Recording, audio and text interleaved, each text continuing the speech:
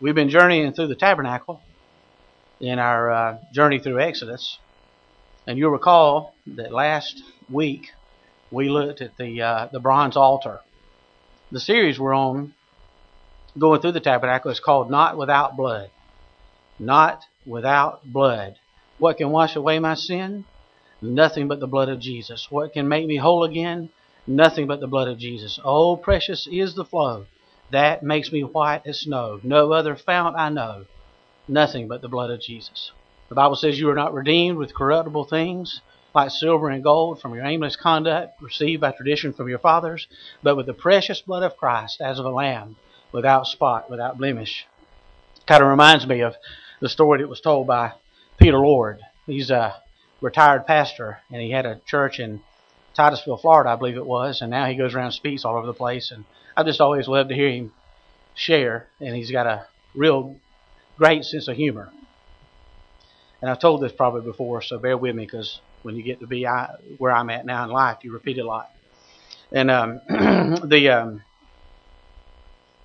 he was about to get on an airplane and travel from Florida to Ohio, where Michael's been this week. And before he got in the airplane, he looked over there and he saw that the Florida lottery was up to $60 million.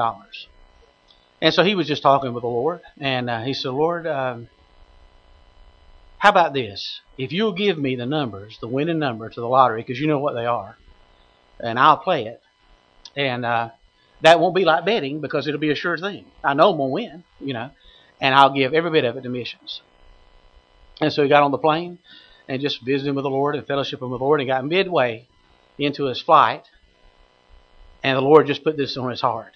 He said, if I thought money would change the world, I would send money instead of my son. Amen.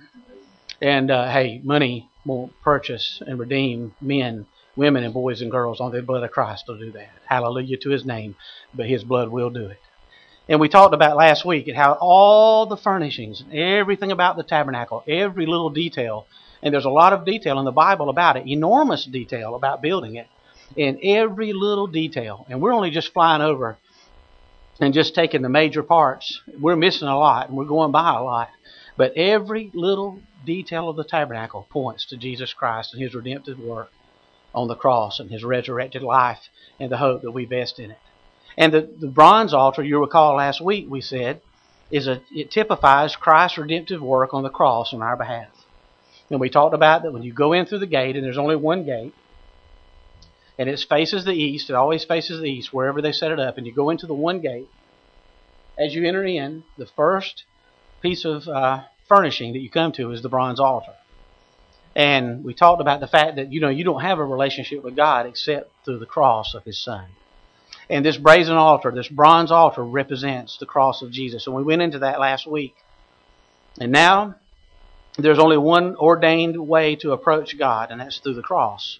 But as we make our way further into the tabernacle, we're going to encounter another piece of the furnishings of the tabernacle, and that was going to be the bronze laver. That's what we're going to look at this morning, God willing.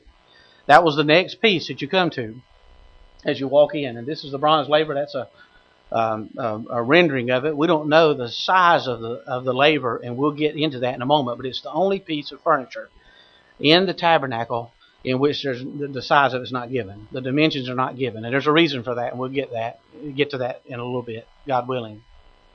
So it's the bronze laver that we next encounter, and we're going to look at that as we begin in Exodus chapter 30, verses 17 through 21. So in reverence and respect for God's holy word, if you're physically able, would you stand with me right now as we read it? Exodus chapter 30, 17 through 21. It says, Then the Lord spoke to Moses, saying, You shall also make a laver of bronze, with its base also of bronze for washing. You shall put it between the tabernacle of meeting and the altar. And you shall put water in it, for Aaron and his sons shall wash their hands and their feet in water from it. When they go into the tabernacle of meeting, or when they come near the altar to minister, to burn an offering made by fire to the Lord, they shall wash with water, lest they die. So they shall wash with their hands and feet, lest they die. And it shall be a statute forever to them, to him and his descendants throughout their generations. That's the word of the living God. Please be seated. Thank you for standing. Last week, when we looked at the bronze altar, we looked at what the Bible treats, in particular in Romans chapter 3, verses 21 through Romans chapter 5, verse 11, what is called the doctrine of justification. It is at the cross of Calvary that we are justified before a holy God. That's where God takes ungodly people, who we all are because we're all sinners, and He justifies them in His sight through the gift of the life of the substitute who died in our place, and His name is Jesus Christ. But to be justified before God, to be justified before God means this. It doesn't mean just pardon, although it involves pardon. It doesn't mean forgiveness, although it involves forgiveness. Let me tell you what it means. It means that we are declared in the sight of God not guilty. Did you hear that? Not guilty. Hallelujah, hallelujah, hallelujah. It's one thing if you pardon somebody and forgive them for a crime, it doesn't erase the fact that they're guilty of it. When you forgive somebody for something they've done to you, it doesn't erase the fact that they are indeed guilty of the offense. But the cross of Calvary and God's redemptive work through His Son is so pure, it's so complete, it is so accepted by God. He takes you and I, who are walking in darkness, who are now walking in light as His children, He transforms us from the kingdom of darkness to the kingdom of light, and the gavel of heaven comes down and said, sacrifice accepted through the substitutionary atoning death of my Son. Ray Morris is clean. He is not guilty. Hallelujah, hallelujah, hallelujah. Is there a message out there that rivals that? And the work of justification is what we see in the bronze altar. Now, there are about 10 points that we're going to make, and we're not going to get through all of them today, but we're going to make about the bronze laver and how it relates to our life in Christ. The first is the bronze altar. That's where we're justified before a holy God. Now we come to the bronze laver, and the bronze laver is a picture of sanctification. It is a picture of once having gone through the cross, once having put our faith and trust in Christ, once having repented toward God, and put faith in His Son, which is what salvation is, at the cross of Calvary, trusting in His redemptive work there to pay for our sins, we have come to the bronze altar. Now we're moving on in toward an intimate relationship with Him, and the next piece of furniture we come to is the bronze laver. Now let's talk about it for a minute. The priests were instructed to wash their hands and their feet to purify themselves before they would enter the tabernacle, the tent, further in. And the only, what would happen to them is that they did not do it, they'd die. Pretty good incentive to wash your hands and your feet. You go any further in here, you go any further into the holy place and the most holy place, if that's not preceded by a washing at the bronze laver, you die immediately. Now, we've gone through, we've entered in the cross of Calvary, and now we need to look at the configuration. That's the first word we're going to look at. We're going to look at the configuration, in other words, the location of the bronze laver. Exodus 30, verse 18 says this. Let's look at it carefully. This is very important. These doctrines are so important to get straight in the Christian life so that we don't get tripped up and misunderstand God's ongoing redemptive work in the life of the believer. It says in 18 that the instructions say that you are to make a laver of bronze with its base also of bronze for washing, and you shall put it between the tabernacle of meeting and the altar. It is after the altar and it's before the tabernacle. Now, the gate represents Jesus. The altar represents His cross that He died on in our place.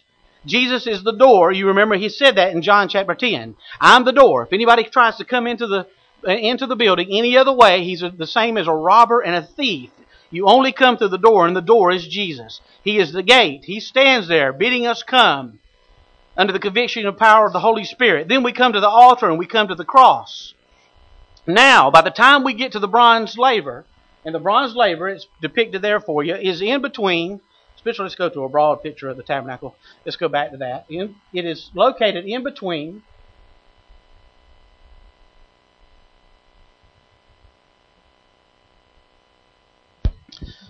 the bronze altar is right here.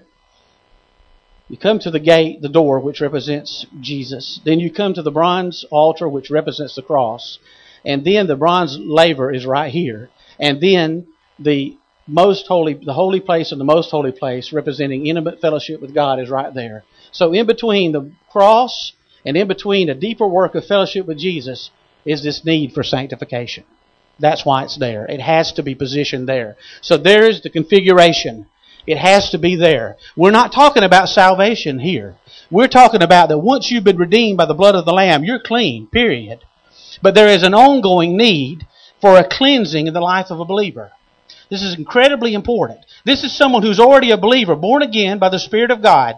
The trip to the bronze laver and what happens there has nothing to do with my salvation.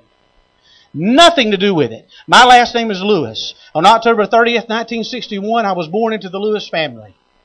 And then, several years later, at People's Baptist Church in Hazelhurst, Georgia, God convicted me of my sin and showed me my need of a Savior. I repented of my sins, put my faith in Christ, and I became a born-again member of the family of the living God. Just like I can't do anything to get myself out of the Lewis family because I'm a member of it by birth, I can't do anything to get myself out of God's family because I'm a member of it by birth.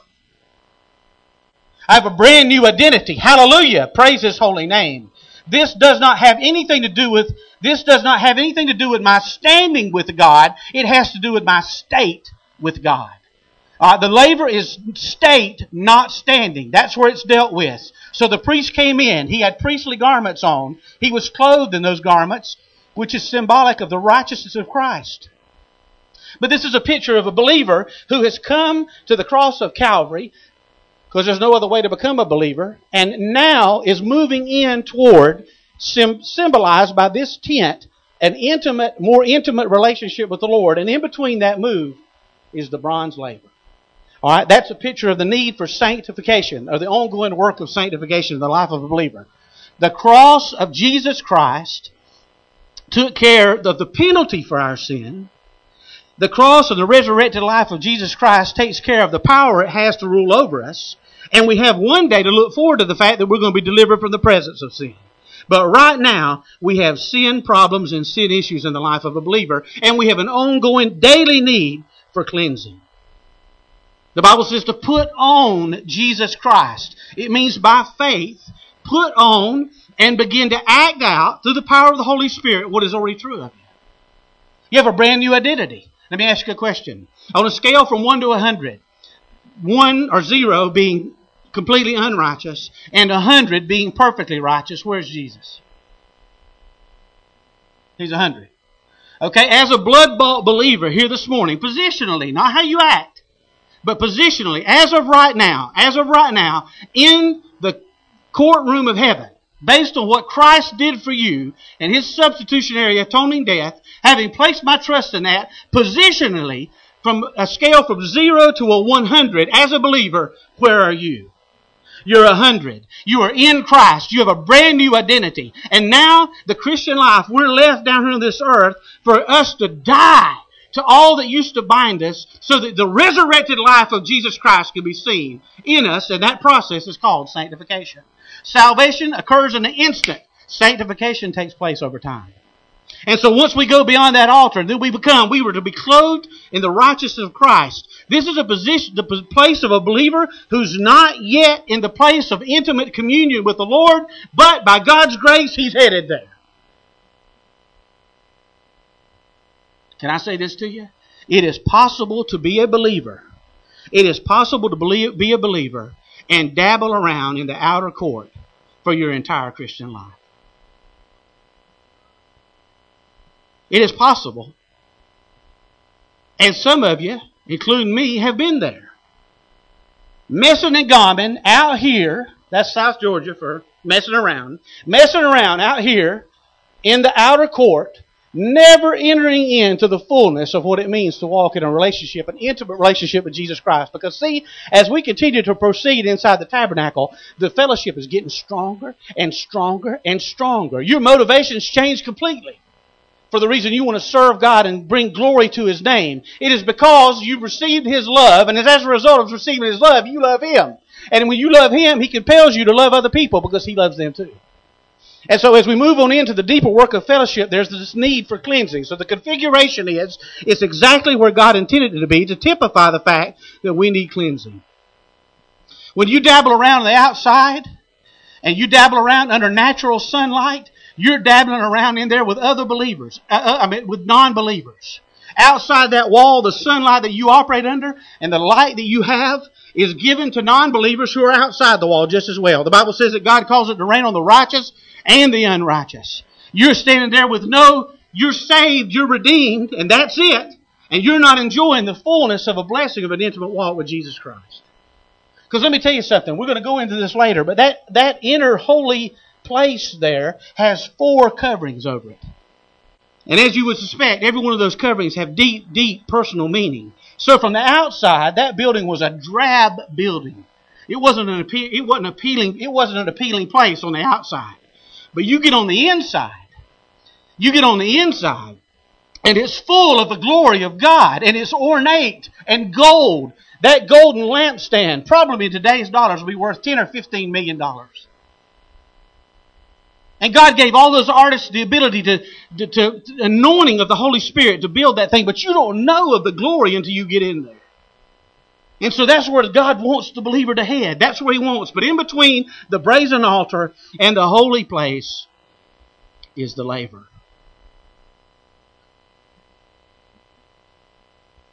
And until you get in communion inside the holy place, you don't know the glory of it. See, the holy place, inside the holy place is lit up not by the natural sun, but the inside of the holy place is lit up by that lamp. And that lamp is a type of the Holy Spirit. And that lamp sustains you, and that lamp's available regardless of what's going on the outside. Hallelujah. But before you go in there, you got to wash your hands and your feet. Are you really this morning saying that it's enough, saved, and that's it? I'm going to heaven? Or do you want heaven to come to you?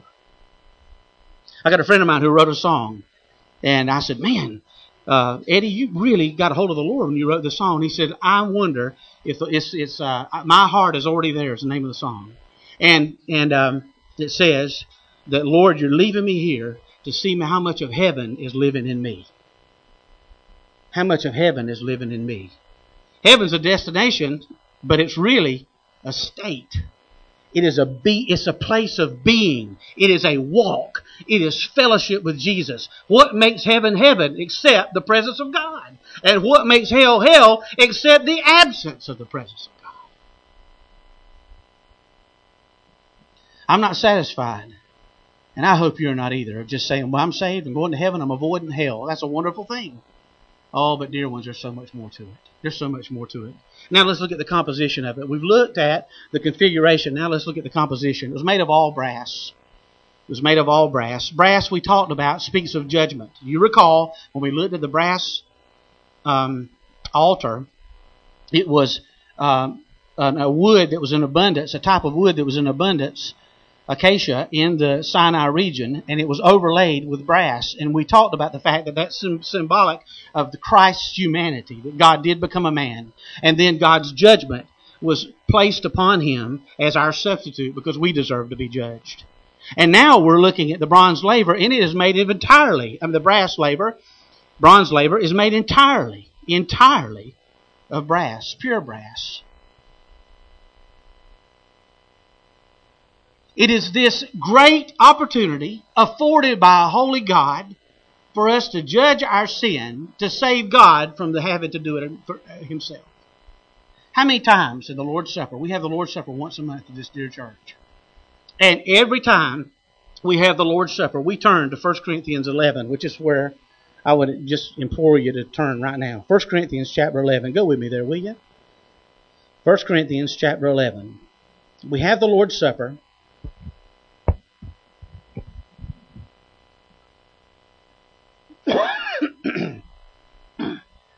And we read these instructions about the Lord's Supper. 1 Corinthians 11.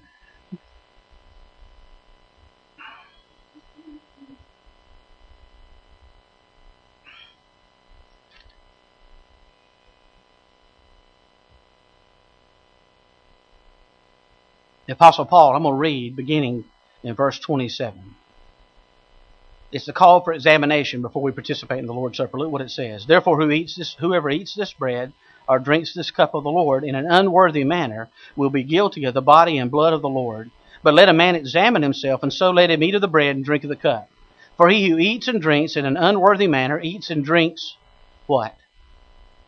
Judgment to himself, not discerning the Lord's body. Not really discerning, moving away from an awareness of the fact that your redemption and my redemption as believers was purchased by a priceless gift, and that gift was the gift of the blood of Jesus Christ. Treating it as a common thing, according to Hebrews chapter 10, insulting the Spirit of grace, trampling underfoot. Oh, wait a minute. I'm in. I can live the way I want to. After all I got to do is confess it and ask God to forgive me. Grace is greater than all my sin. Exploiting grace, having an attitude of complacency towards sin, numbing it down, excusing it away, blaming it on other people. I'm a victim. You don't understand my circumstances. After all, I'm predisposed to this, that, or the other. Not discerning the Lord's body, not discerning what He did to purchase us at Calvary. And look at the result of that. He says in verse 30, for this reason many are weak and sick among you, and many sleep. You know what that is? Died. The Apostle Paul comes to this divisive church. They were getting drunk at the Lord's table. There was rank and file sexual immorality in the church at Corinth. They were divisive. They were contentious. All of this was going on, and many of them were going to a premature grave because they kept doing that in God's face, just kind of going, God, what about it? And God endured it and put up with it and was patient with it, but God did judge it.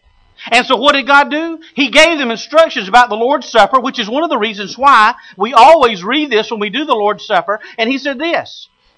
Look at verse 31. If we would judge ourselves, we would not be judged. But when we are judged, we are chastened by the Lord, that we may not be condemned with the world. The Bible says in Hebrews 12:11, all discipline for the moment seems not to be joyful but to sorrowful. Yet to those who have been trained by it, afterwards it yields the peaceable fruit of righteousness. That God does spank His children. The Bible says that blows that hurt cleanse away evil, as do stripes the inner depths of the heart. God does judge His people, not for our sin, but for our works. He flat does it. That is not an Old Testament principle alone. That is New Testament truth. We're in Corinthians. Can I say this? What did it say would happen to the priest? What is the future of the priest who would dare walk by the bronze altar and would dare pass by the laver and not wash his hands? What was his future? Death. What does it say?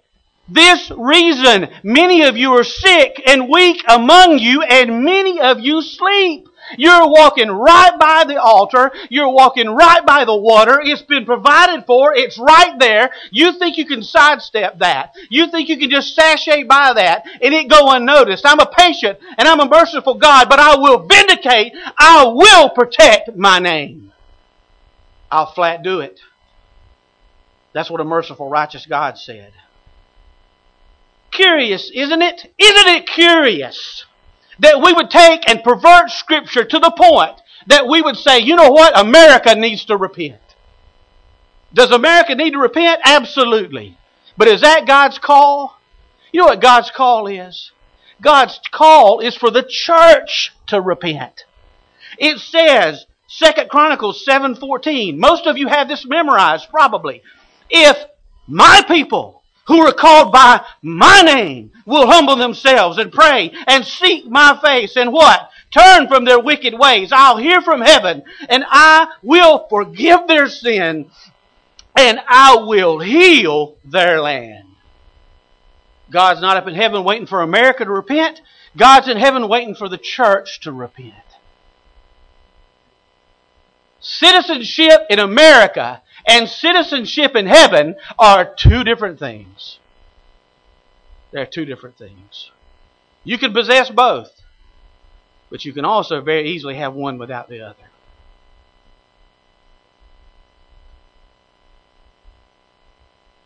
Did you know the Lord said that it's time for judgment to begin at the house of God? And if judgment begins with the house of God, what's the hope for the sinner? Have you ever seen a time in the Christian community where we've had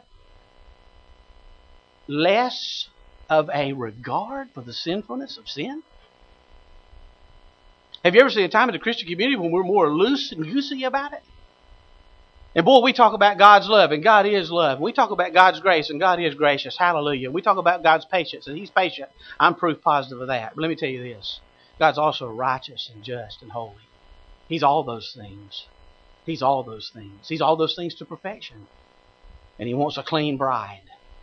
As clean as we can be.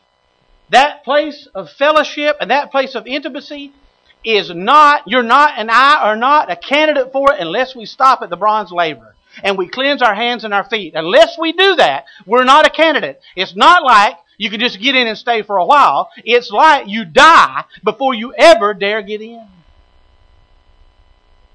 Do you think in America that we can make the case in the church in America and in this room right now that we have believers in abundance, believers, I'm talking about legitimate blood-bought believers in abundance who are wandering around in the courtyard and are satisfied with it?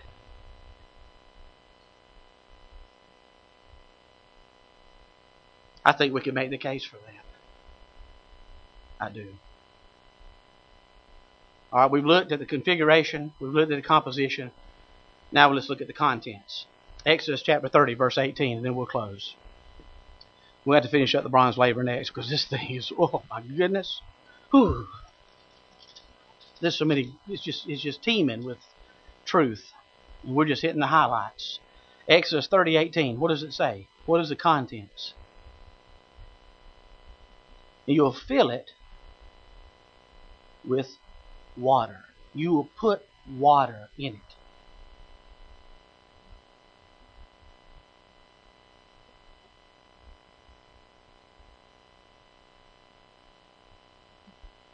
In the types, this is as far we'll be able to get this morning with it. Blood purchased the relationship. The blood of Christ. Water ensures the fellowship. Blood purchased the relationship. Water ensures the fellowship. You see, we're a child forever, and we don't do anything to keep that. Anything that we do after going to the brazen altar is still by the sustaining grace of God. And we're children. But I want you to get this, so let's listen to this for just a minute here. Listen. We're not going to be able to get through all of this, but listen to this. When water is spoken of in the Scriptures, there are two ways that it's spoken of. There are two analogies that we draw from them. The first is, when it's used in Scripture about drinking, it's a type of the Holy Spirit. Come and drink of the water of life freely. What did Jesus say to the woman at the well? Oh, listen. Listen, dear one. Listen. I got water that you can drink from. And if you drink from this water, what will happen to you? You never get thirsty again. Remember, right? You won't be in want again. My salvation is so complete. My work is so complete. If you receive the water that flows down from heaven through the power of the Holy Spirit, if you receive it and you drink from this, I'll change you forever. And you don't have to come back and forth to this well anymore. This is temporary, but I got water that's eternal. He's talking about the Holy Spirit, the witness of the Holy Spirit, because the Bible says it is through the witness of the Holy Spirit that the Son is known. All right? John 7, verses 37 through 39, Jesus said this. Out of your belly shall flow rivers of living water. It's going to just flow. Wouldn't you just love to have a Christian life like that? That when you walk around, the Holy Spirit just flows out of you. And you know what he said? He defined that for us. He said, this he spoke of the Holy Spirit, whom he had not yet sent because he had not yet been glorified. He said, as soon as I get to heaven, I'm going to send the Holy Spirit, and he's going to fill you to overflowing. So this is the drink, the type of the Holy Spirit, but it's also used in cleansing. Okay, so it's either used, when it's used in regard to drinking, it speaks of the ministry of the Holy Spirit. When it's used in regard to cleansing, listen to this, this is so important. Get this. Y'all with me? Listen to this. When it is used for cleansing in the Scriptures, that is a type of God's Word. It's a type of God's Word. Every time it's talked about in regard to cleansing, it means the Word of the living God. Look at Psalm 119. Let's just go through a couple of examples. Can you go with me there? Turn right and go to Psalm 19. You're familiar with this. Psalm 19, we're going to look at verses 9 through 11. We're going to have to end it here. This is half of what we need to go through about the water. I mean, probably a third of it. This is about a third of what we need to go through the water. Please, hang with me on this. This is life-changing, I hope. But can I say this in a preview of coming attractions? If you are wandering around in the courtyard and you're not happy about it, and you want to move on into an intimate relationship with the Lord, you are not a candidate for that ever without daily being washed by the Word. Enough said? Did you hear it? Listen, the victory that keeps evading you. Man, I want it. Or maybe you don't want it. Maybe you're just settled in. Okay, go to heaven. If that's enough for you, I don't know. I don't know. I pray for you. I feel sorry for you, to be honest with you. But if that's enough for you, you can't do anything with that. Okay? But let's just say that it's evading you and you keep reaching out for it. Man, I hear people talk, and sometimes I see victory in others. I speculate it's there. We talk about the abundant life of Christ. We talk about the fullness of the peace and the joy that comes with walking in Him. But I can tell you this, I've experienced little or nothing of that. Or maybe I knew one day what it was like, but I don't know now. I'm parched, and that victory that I keep wanting. And because I can't get it, I tell you what I'll do. I'll fall into the trap of the devil, and I'll blame everybody around me for my lack of victory. That's the first strategy for somebody who's not walking in victory. Find someone to blame other than the person who stares you back in the mirror. Well, you know, I've got so-and-so to blame. That's a trap. That's a lie from hell. That is not true. But if you want to move on into fellowship and you habitually neglect God's Word, and you do not go and take a bath, just your hands and your feet, you've already been cleansed from your sin as represented by your salvation. But you just the hands and feet are all. And just take a daily washing in God's Word. Confession of sin. God, keep short accounts with me. Let me be confessed up. Reveal to me whatever it is you're ready to reveal to me that you know I'm ready to handle so I can get rid of it in my life. And the Word of God illuminates that. The Word of God shares that with us. We don't look into the Word of God. The Word of God looks into us. But that victory that you just can't keep falling short of, and you're trying to acquire it, while at the same time neglecting God's Word, I got news for you. Save yourself trouble. Forget it. Abandon any hope for having it, because you're not. That's why in modern day church you can pull off just about anything in leadership, because nobody checks you out with God's Word. You can just throw it across the radar screen and nobody's going to check it out because nobody's in it mostly. You ready? Psalm 119, verse 9 through 11. Psalm 119, verses 9 through 11, and we'll close. We got so much to go through about the water. Please don't miss this.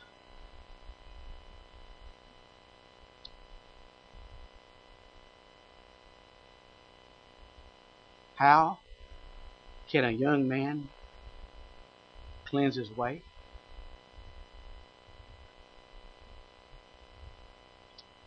That's a great question, isn't it? How can a young man walk and head toward that tabernacle, the inner, that represents fellowship with God. By taking heed according to your word. There it is. I don't care how emotional or out loud or how well you know the language. It doesn't matter. You can fool every last one of us. Hey, you fool me, whoop-de-doo. If I fool you, whoop-de-doo. You know, what have you got? We're just mere people. But you can't fool God. And you can sashay around and know 10 words like sanctification, glorification, atonement, justification, and all the Asians and the this and that's and the other ones. But until you're walking in intimate fellowship with Him, the victory that you think you have a right to have as a child of God, which you do, will evade you. Can I say this? We've talked about this time and again. We'll talk about it, God willing, until He comes, if He gives us favor to do it. In salvation, God seeks you. But in sanctification, you seek Him. Do you hear it? He drew you to the bronze altar. He drew you to the bronze altar. You didn't go just wake up one day and say, I sense this morning that I'm a sinner. And I sense that I have a need to repent of my sins and take my faith and give it to God so He can reward me for having it. No. You were on a track away from God as fast as you could go. And God sent the hounds of heaven after you. He convicted you of your sins and showed you that you have a need of a Savior and gave you the faith to believe in Him. Credit, 100% God. Lindsay, 0. That's the score in salvation. But then the tide gets turned. And then all of a sudden, Hebrews 11:6 applies. What? Without faith, it's impossible to please God. He who comes to Him must believe that He is, and that He rewards those who half-heartedly seek Him. He rewards those who are willing to go to the labor 150 times a day if necessary and say, Lord, wash my hands and my feet, because I've come to the point where the only thing in life that's worth anything to me is walking with You. That's it. I'm not courting anymore. I'm not looking anymore. I'm off the market. I'm unavailable. I'm just available for You. I don't care what You do through me. I don't care where You send me. I don't care if I'm never known. I don't care. Just let me walk with You. Let me pick up this word in the morning and let me crack it open and hear You speak things to me that I've never known before. Open up heaven and transfigure Yourself before me right there in the place of intimate walk and fellowship. That's what worship is. We're asking way too much out of Brother Al in music worship. If you have not been worshiping all week, to come in here and crank you up for it. I love you, Brother Al, but you're not capable of that. Me either. Me either. If you walk in here and don't meet Him, you got yourself to blame.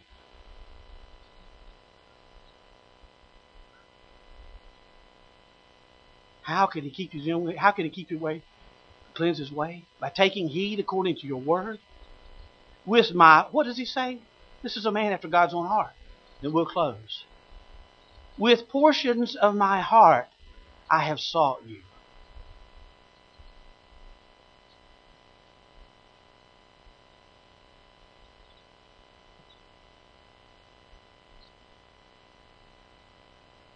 What does it say? With my whole heart I have sought You. Oh, let me not wander from Your commandments. The implication? If I don't seek You with my whole heart, I will wander from Your commandments.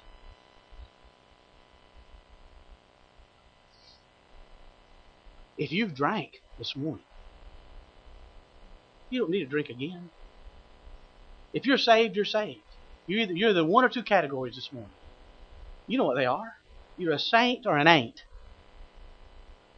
And if you're a saint, you don't need to get saved again. We used to go minister to the prison, Reedsville State Prison. I know Ray's in the prison ministry. And we go sing to the prisoners. Because my grandfather was part-time chaplain there. And we go in there and set up and do our thing. We played for Christian band, and we go sing for them. And every time we went, the entire room got saved. They did. You count on it. You give the invitation in the prison, and every one of them who come to the service will get saved. Time and again. Time and again. Hearts are so polluted they don't understand. Once you take a drink, either Jesus can make good on His promises or He can't. But He said, if you drink of this salvation, you will never thirst again. However, many of us in here have had a drink, but we're running right by that laver every single day. We're running right by it. I'm going to tell you something. We're going to get further into this, but that could result in the life of a believer in premature death. I didn't make that up.